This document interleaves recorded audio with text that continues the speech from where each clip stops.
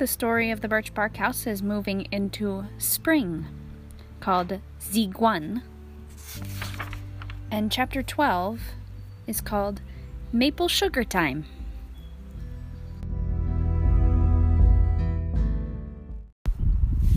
Everyone in the cabin heard it, the far-off creaking and groaning, the boom of the lake ice. The lake had started to move again. The ice was breaking up. Once the waves began, huge sheets of ice shoved against each other, pushing towers into the air. Nokomis, Mama, Dede, Pinch, Angeline, and Omakayas all ran outside, gazed on the horizon, and saw the crackling and snapping waves of the ice. They felt the surge of lake water in their blood. They knew, at last, that the back of winter was entirely broken. Omakayas grinned. Her smile was now whole. New teeth had grown in over the winter. She was older. Soon, spring plants would poke up through the dead leaves. The curled heads of ferns, buds, roots, fresh new leaves. Fat lake trout would sleepily rise from the bottom, hungry to be caught. Cisco-wet and white fish would fill their nets. They would be able to think of something other than the next bite of food. They would live again, truly live. Angeline went to the mission school every day now. She was learning to write her name in Zaganoshimawan, the white man's language, and she taught Omakayas the things she learned. Using a pointed stick to write in wet mud, Angeline showed Omakayas and Nokomis the meaningful signs, which looked like odd tracks. What animal would leave these? Omakayas teased. Be patient, Nokomis counseled. Let's find out what your sister has learned. They're letters, Angeline said, eager to share her knowledge. One follows the next. You look at them, just like tracks. You read them. They have a meaning and a sound. Hoa! That's a good idea, like our picture writing, Nokomis said. The girls knew people like Fishtail's father, Day Thunder, who kept the records for the religious gatherings, the Midiwiniwin, and etched stories and songs on scrolls made of birch bark. They had seen some birch bark writing, and they knew that Nokomis could etch pictures into bark too. She also knew where certain marks had been placed upon lake rocks long ago. Some of the marks were made by the spirits. Some were made by humans. Others were drawn by a giant race of people who had lived on Earth in the old days and had disappeared. Angeline's description of the white man's tracks interested Omakayas in spite of herself. The system sounded incredible. Sounds, meanings, but the idea made sense. Thereafter, to learn the Zaganamishowan letters and sounds became a source of amusement, for the evenings were still long. Aye, said Angeline, tracing the letter on the rough stone of the earth. Aye, said Omakayas. B, C, D. She learned to make the pictures, and she learned to make the sounds slowly, all of them. Words would follow, Angeline said, but Omakayas could not believe that would happen. She remembered that last winter, before the sickness began, she had seen Fishtail walking from the mission school. He had learned to make the white man's tracks. Had he learned to write his own name? Had he learned to read the words of the treaties so that his people could not be cheated of land? Buzu, Nindi Noe Manadikak, called Fishtail one day. He was at the door of the cabin, calling hello to his relatives. Grandma greeted him kindly, for he was ashamed of his thinness and weakness. She brought him inside. His hair was short and wild as porcupine quills, his face starved and sallow with grief. No longer did he wear the proud, somewhat disdainful look he'd worn when walking seriously along through the woods, his pipe cradled in his arms. He was still hawk-keen, with a strong and handsome face, but his eyes were more human, humble, gentle. He gazed pityingly down at Omakayas and touched her hair. Little frog, he said, and there was a hint of smile in his voice, as though to see her brought him comfort. My good wife loved you as her little sister. You made her laugh with your quick ways. She told me you were much loved by the bear people. She told me also you had a bird named Andegg. Andegg, called Omakayas, and like the dark arrow, her crow swooped down and landed on her shoulder. Endeg looked curiously at Fishtail, wondering whether he possibly had something to feed him. The bird danced from foot to foot, took a strand of Omakayas's hair in his beak, but did not pull. Endeg tucked the hair behind Omakayas's ear, just like a grandfather soothing a child to sleep. "Owa," said Fishtail in wonder. "You are much beloved by the creatures." Over his shoulder, Fishtail carried a blanket, meaning that he had much to say and planned to spend the night. Day greeted him, holding him by the arms, and Nokomis stirred up the fire, adding a stick there, a bit of wood in exactly the right spot to make it blaze up cheerfully. Mama had made a good stew, filled with flaky chunks of fish, and the kettle bubbled hot, hung above the hearth fire. Fishtail took off his big moose-hide mitts, and Angeline dished up a wooden bowl of the soup, eager for him to sit and warm himself. Because he was related as a cross cousin, and also because he had been the husband of her friend, she was familiar around him and not shy at all. She tried to cheer him up, to bring a smile to his face, by teasing him gently. "Day needs snowshoes all winter, but you?" Angeline pointed with her lips at Fishtail. "Already have yours on, eh?" Fishtail gave a little smile, but there was still too much sadness in him to laugh. He waggled his feet. They were big, it was true, almost as big as snowshoes, as big as old Tallow's huge long ones. "Aye, they come in handy," Fishtail acknowledged. "If I lose a paddle, I've always got one attached." He took great gulps of the fish broth, and slowly, feeling better, he warmed to the talk with Day. They were planning this year's sugaring, a time everyone looked forward to with joy and excitement, as much as ricing, maybe even more. For when the maple sap began to run, it meant that warmer days, pleasant sun, all the beauties of spring were close at hand. The sweetness just at the raggedy end of winter. Nokomis was excited as a girl, and her enthusiasm made everyone smile with affection. "But the Creator expects us to be ready. While you talk, you men work." She herself was smoothing out a paddle to use in stirring the syrup, and just the day before, Day had started hollowing a peeled, smooth piece of basswood for a trough. Now Day asked for the use of Omakayas's gun barrel flesher. She brought it quickly from its place in the corner. She was glad to find another use for Day's gift besides the usual unpleasant one of scraping hides. Taking the hide flesher in his hands, Day sharpened the end well on his sharpening stone, holding the barrel in his strong fingers like a chisel. He hit the other end with his mallet, tapping long slices of wood away from the inside of the log. Every strip of wood he tapped from the inside, Pinch grabbed and threw into the fire. The trough grew smoother, deeper. Fishtail, meanwhile, smoked peacefully and looked into the leaping flames. "You get to work, too," Angeline said, smiling. She tossed him a bit of venison jerky, though for him to chew on when he finished smoking his kinnikinnick.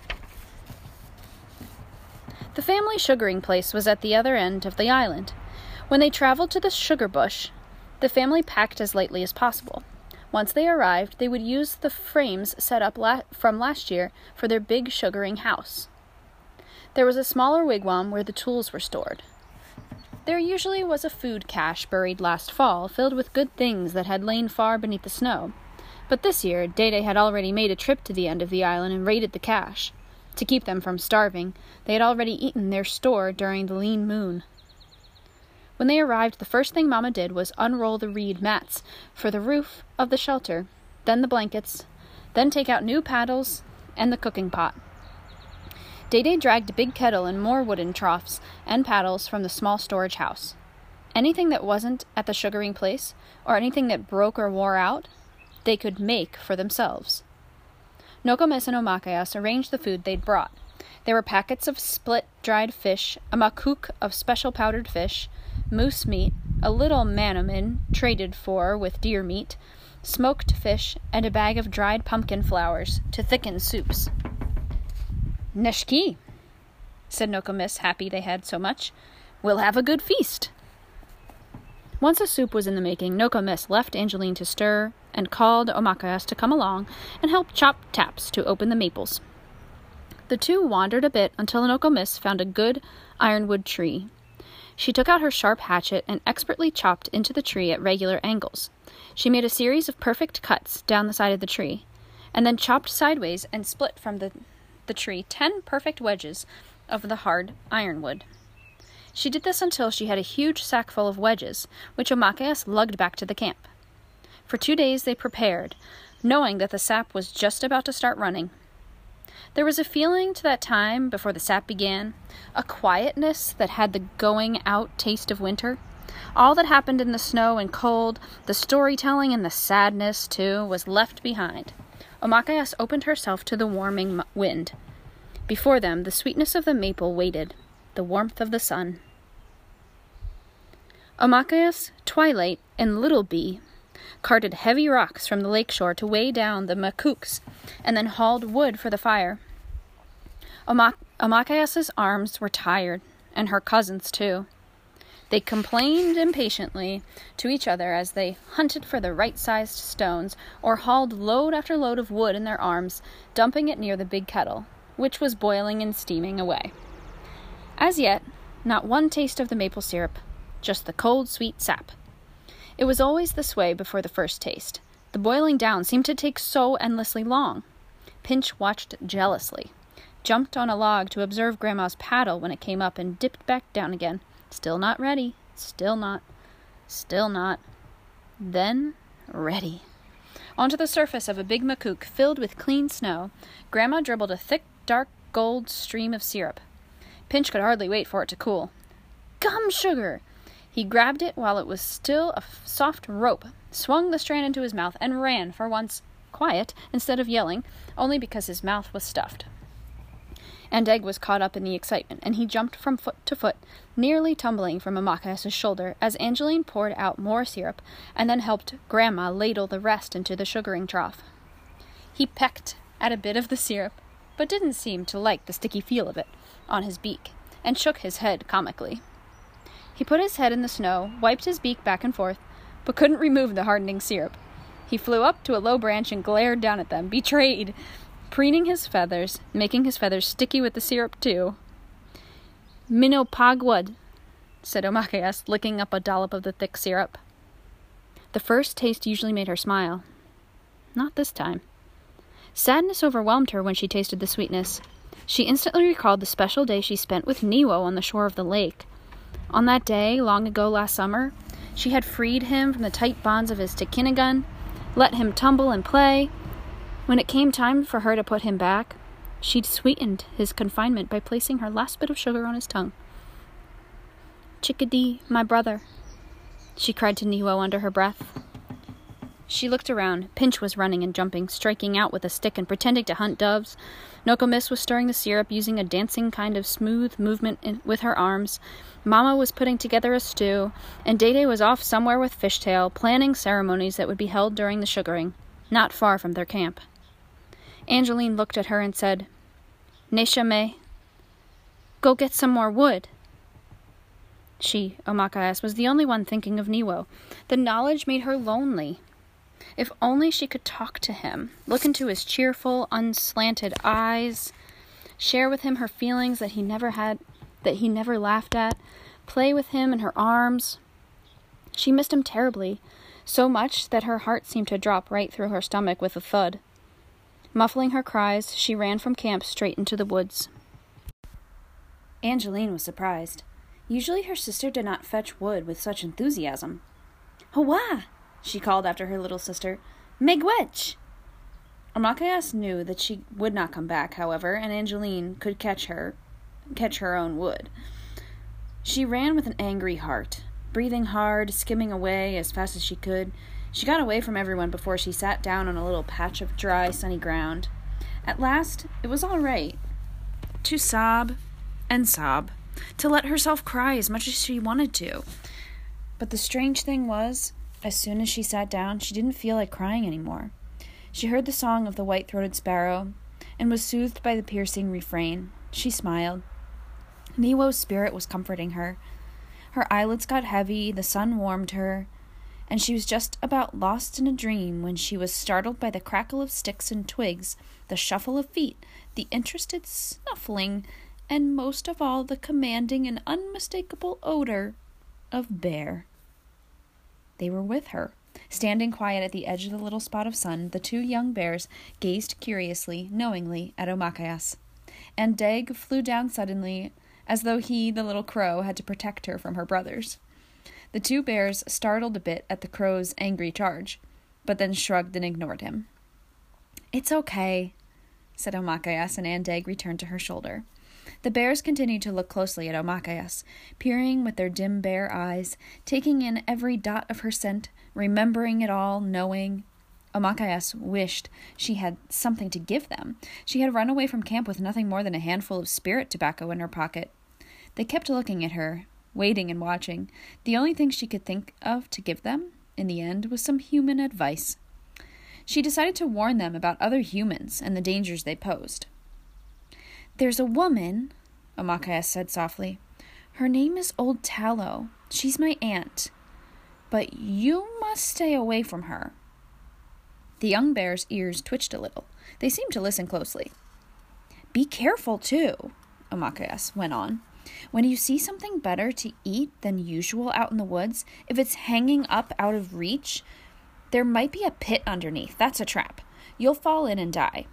Oh, and guns. My brothers, run fast from men carrying big sticks on their shoulders. Stay away from them. Don't go near the humans, either the Anishinaabe or the Chimukaman. Stay deep in the woods. Hide if you hear Old Tallow's dogs." Omakayas reached into her pocket and took out the little handful of tobacco. She put the tobacco on the ground. When she did, she knew she was asking for something, but she wasn't sure what it was. Words she had not expected came from her lips. "Will you give me your medicine?" She asked this, but her voice was uncertain. She really didn't know what she meant. She felt embarrassed at herself. "I'm pitiful," she said, just as her grandmother did sometimes when praying. I don't know anything. I want to know your medicine. I want to be like Nokomis. I want strong medicines to save my family."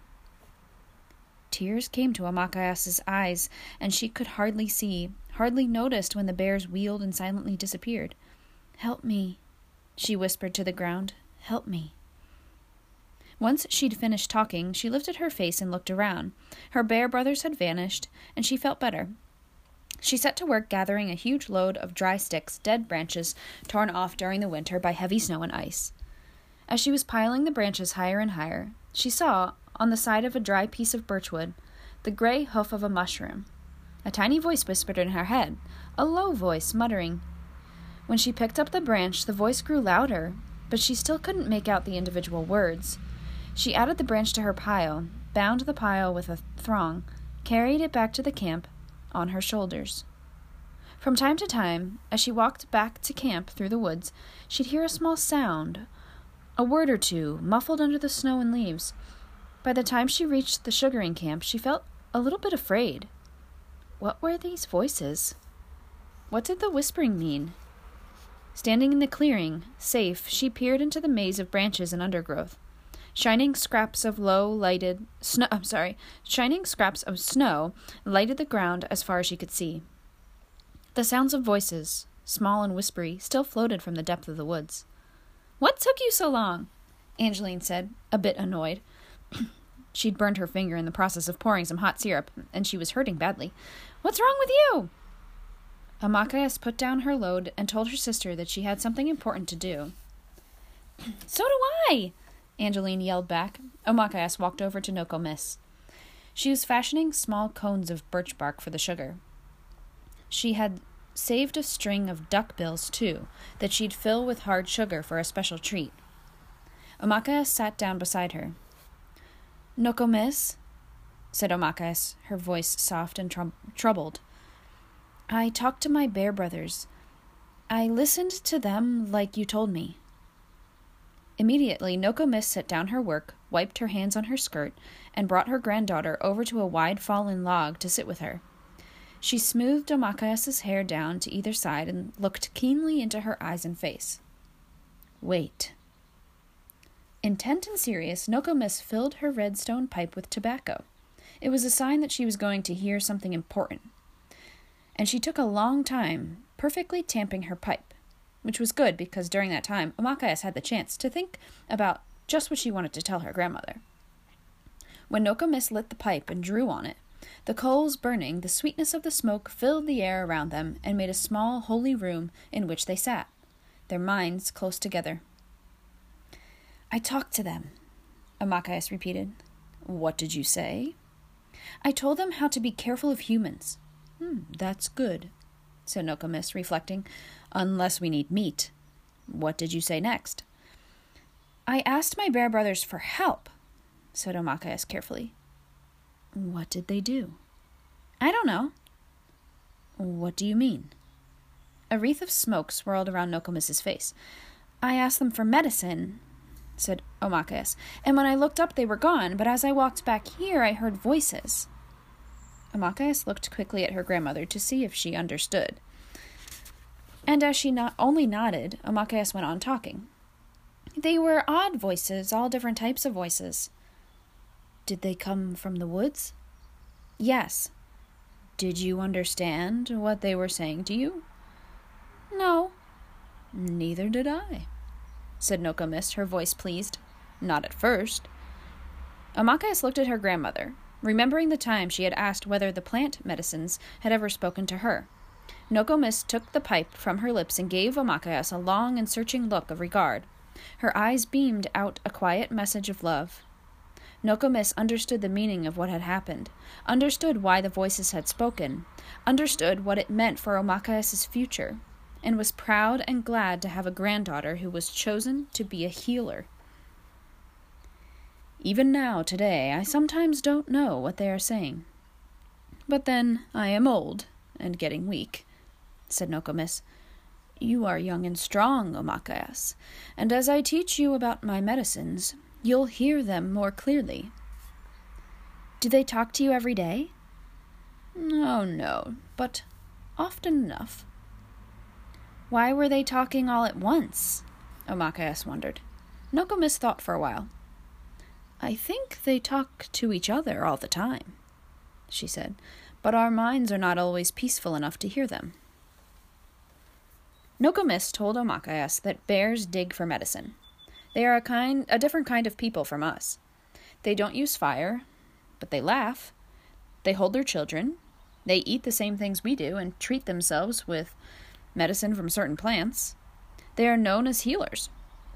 Those in the bear clan are often good at healing others. Nokomis said all of these things while stirring syrup, sugaring, constantly checking and rechecking the fires, making extra makuks and cones of birch bark to hold the sugar they would have that year. It turned out to be a good year. The sap went down into the roots during the cold nights, came up strong when the sun warmed the trunks during the day. The winter had started out bare, frosted the trees deeply, and then the deep snows had fallen. That was known as the best kind of year for maple sap. No thunderstorms marred the flavor of the sugar. No prayers for good weather went unanswered. Amakayas' family sugared close to Auntie Muskrat's, and her cousins flooded into their camp, a wave of flying limbs and eager faces, ready for the vast games the children played all through the trees and brush. Amakayas forgot the bears, forgot the whispering of the plants, became a cousin within a pack of cousins, roaming the camps, stealing bits of sugar, laughing at each other. The girl cousins and her friends, Two Strike, Twilight, and Little Bee, played together in such a lively way. They were a tangle of girl. She even went to sleep each night with a tiny sense of anticipation in her heart. Still, she thought of Niwo. Even her cousins could not take away that sadness. The work came first.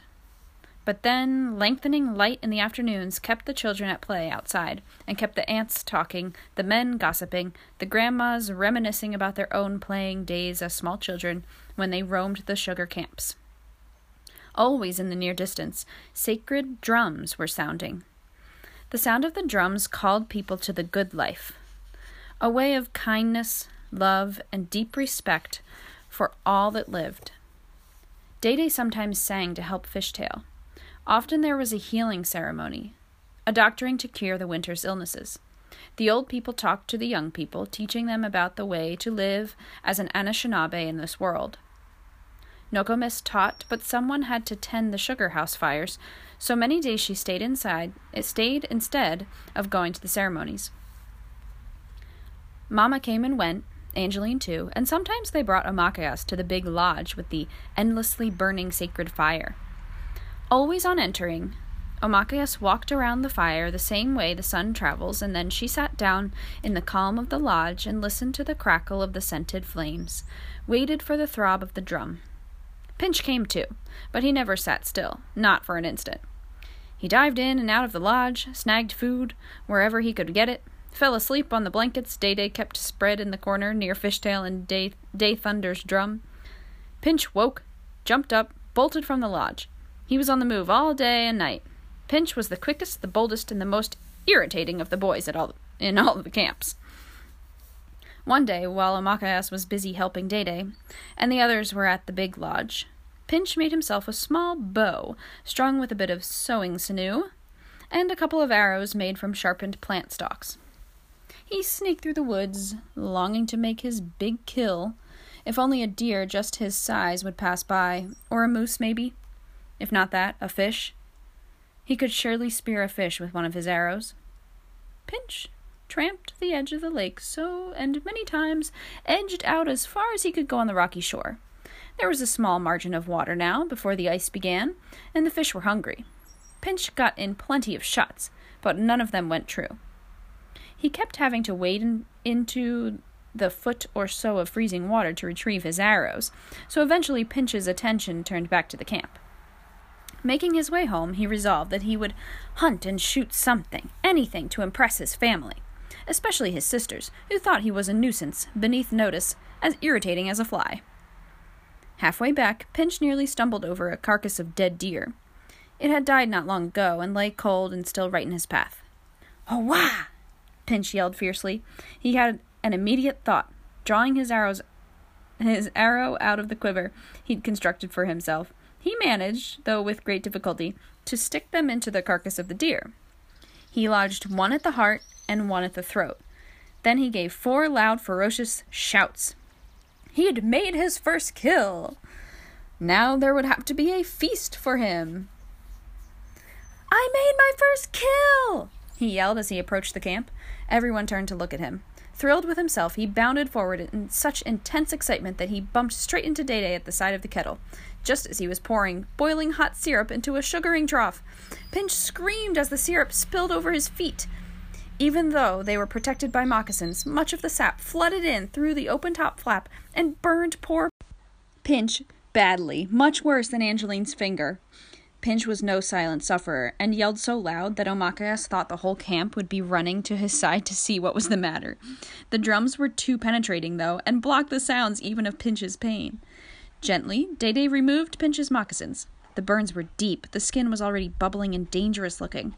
Pinch needed quick treatment, and most of Nokomiss's medicines were back at the cabin. Day set out at once to fetch Nokomis, leaving Omakayas alone with Pinch, who howled miserably. Omakayas blocked out his cries in order to think clearly what she should do. Nokomis had left her a small pouch in the sugar house, the one that she always carried for emergencies. That pouch contained remedies for all sorts of common problems, including burns. Omakayas remembered it, took it from its corner, and sat down near Pinch to look at his foot. "Don't howl," she said to him kindly and soothingly. "You'll bring all your blood to the top of your skin and make it worse." Whether or not that was true, it seemed to scare Pinch to making some effort to control the noises he made. For the first time, he looked up at his big sister with trusting eyes. "Help me," he whimpered. "It hurts." That was all she needed to hear. "I'm going to make it better," said Omakayas, and once she said this, she was determined to do exactly that. Omakayas examined him carefully. She had seen her Nokomis treat burns. Omakayas looked at and smelled the leaves and dried flowers in the birch bark packets that belonged to Nokomis. Horse mint. Omakayas removed the packet and tried to remember what to do next. Pinch whimpered and gasped. Omakayas took out the stone Nokomis used to prepare her medicines. In the center of the stone there was a hollow, and into that natural small bowl Omakayas put the leaves that smelled summery and sharp, fresh and potent. With the other long stone Nokomis often used, Omakayas crushed them into a paste. From a bag of deer tallow, she added a yellow smear of grease, and then, forcing Pinch to lie still, she spread the paste on his burns and propped him against a tree. She brought him lots of maple-flavored water, stroked his forehead carefully, soothingly, and as she did this, surprisingly enough, he stopped howling. He looked up at his big sister with a gaze of intense trust. By the time Nokomis, Dede, and the others returned, Pinch was quiet and looked alertly around, bright-eyed as an egg, wondering what trick he could play next. Nokomis bent to her grandson's feet, looked carefully at what Omakayas had done. "Oh, I couldn't have done a better job," she said, pleased. Nokomis gazed proudly at her granddaughter for several long moments. "My girl, you're strong and healing." "And now," said Dede kindly, touching his son's prickly hair, "what was that I heard you yell before the syrup spilled onto your feet? What about your first kill?" Pinch looked at his father. He opened his mouth. He tried to tell about the deer, but somehow he just couldn't. He was amazed at himself for not lying. "It was a mistake," he mumbled at last, looking at his sister. "Megwetch," he said, embarrassed to be caught thanking her. It was just that his feet had hurt so badly and then felt so much better. How had she done that? So that was the very first time Omakayas made someone better with her medicine. Through the years, she would think back to that moment proudly, for her treatment worked. Pinch's feet were better in very little time. His pain was soon gone, and he had no puckered scars. It felt very good to her to heal another human, even if that human was Pinch.